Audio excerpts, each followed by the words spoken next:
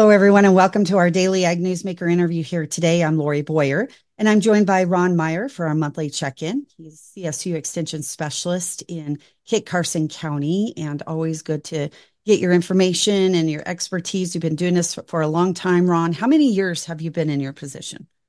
Oh gosh, I've been here 31 years with Colorado State University and 9 years before that with North Dakota State University. So I've been involved in agriculture for a long, long time. I knew it'd been a while, Ron. I knew it'd been a while. So thank you for joining me today. And this is the time of year that you send out reminders and talk to folks to make sure they're checking their bins for grain quality. That's right. Yeah. So we have a lot of stored grain in Colorado. And so if you haven't checked those bins, you and I discuss this every time, and we need to, because if you haven't checked those bins recently, it's time to take a look at them and make sure that grain doesn't go out of storage. So that, that grain bin is like a bank account. And so you certainly check your bank account every so often. You'd want to do the same thing with your stored grain, because if there were any problems at harvest time, they're going to show up in that bin, and grain going out of condition just does one thing: it costs you money. So make sure you get to all your stored grain. um, Walk around that storage. The first thing that happens is grain starts to heat up, then it starts to ferment, so you'll smell it. So you can feel the bin and smell the bin. Make sure everything's okay. The other thing, so that, for the walkarounds, if you're not smelling or feeling anything out of sorts, with help, get up on top of those bins if you don't have internal monitors. And the easiest way to do it, I've talked about that before. Just get a metal pole of some kind. Pipe works just fine. Put it down in the middle of that pile, let it sit there for a few minutes, bring it back out and touch it. If it's cool to the touch, that grain's okay.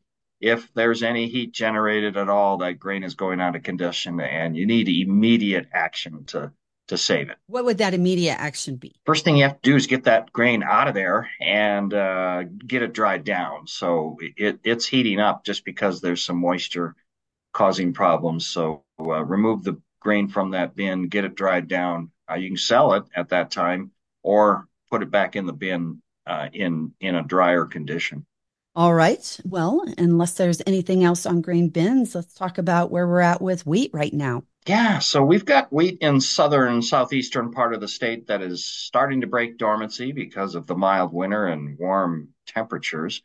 And I would expect here in the next month, the rest of the wheat crop in eastern Colorado is going to break dormancy as well.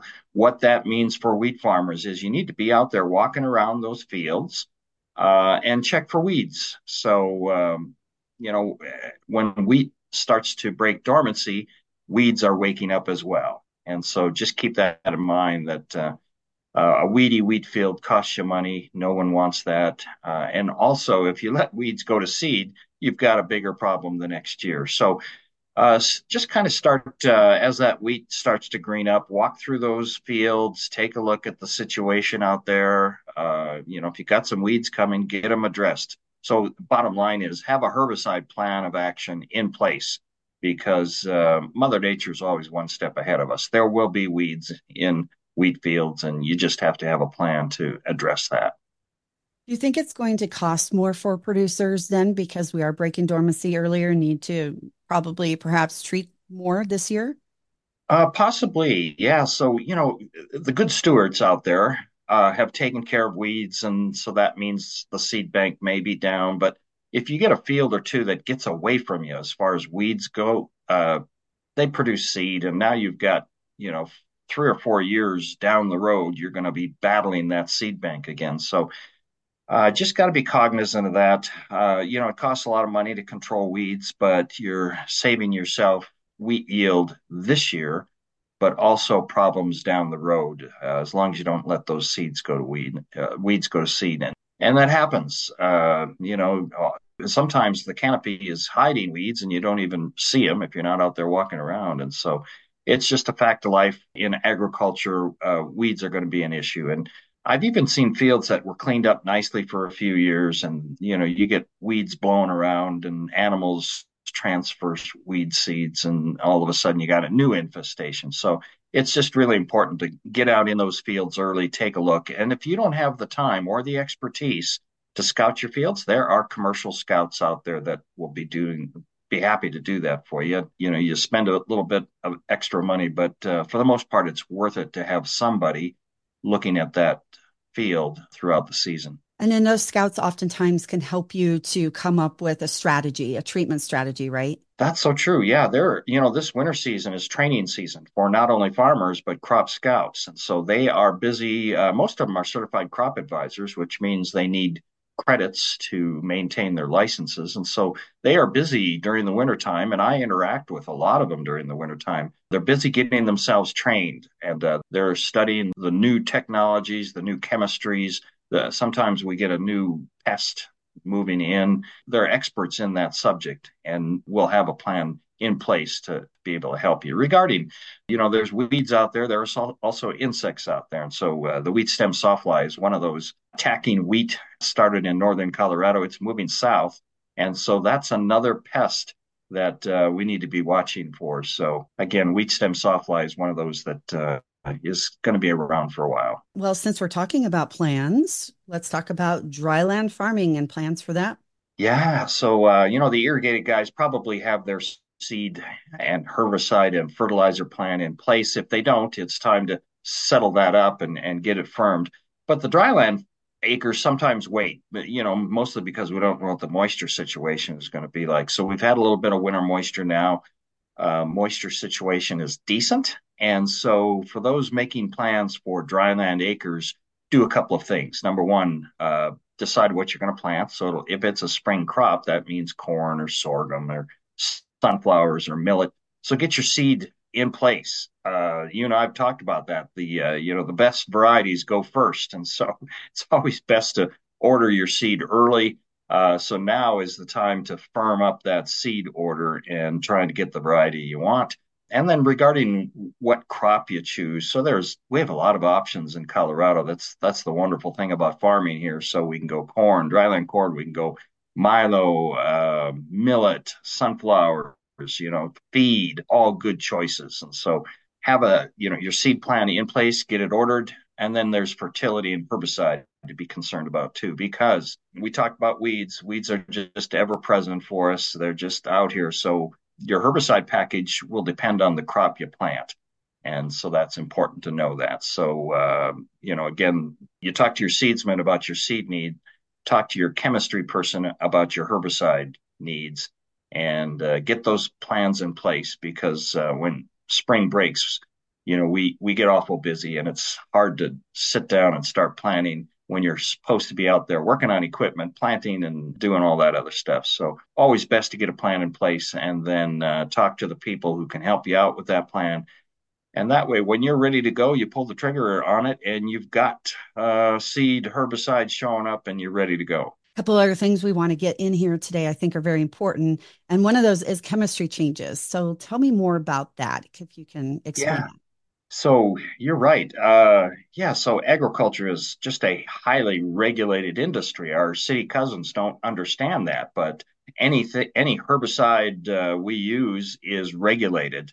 EPA has regulations in effect, and there are a number of other agencies too that for a new chemistry, herbicide, insecticide, fungicide to be labeled, it has to be approved and by a number of agencies. And so those things change. We get chemistry pieces taken out of production agriculture. And so now we can talk about one of those that got put back in. So Lorsban, which is chlorpyrifos, was eliminated from our toolbox.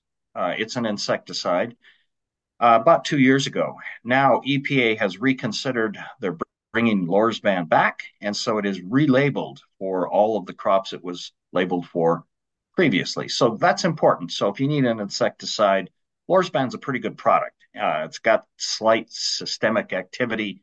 It has a wide range of insects that it controls, and so it's now available to us again. And so that's important. So I'm not quite sure why it was brought back. I haven't looked into the politics of it, but for some reason, it's back in the toolbox. That's good news for agriculture. Yeah, I know there is a lawsuit on it, but I don't know all the details either. But I do know it did get litigated. I do know that. Right. Yeah. So anyway, as a result of that, we'll have it this year for this summer's needs for those that need it. And then finally, there are some pesticide changes here in Colorado, and you have some pesticide workshops coming up, right? Yeah, private pesticide recertification.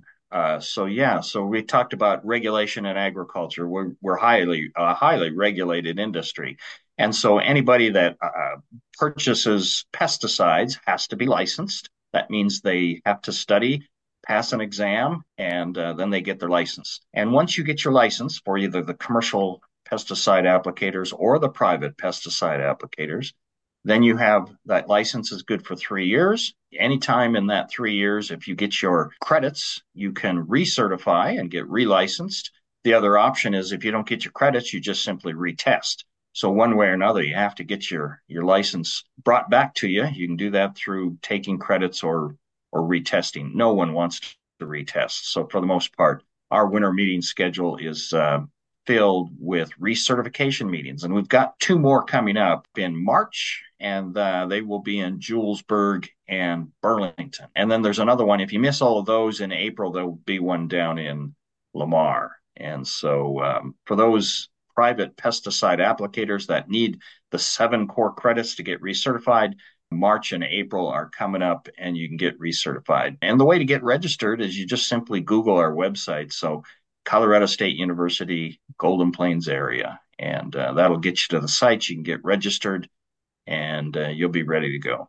Ron, we're out of time for today. This is a lot of great information. Thank you so much for sharing. Lori, always good to be with you. Once again, Ron Meyer, Kit Carson County CSU Extension Specialist, my guest today.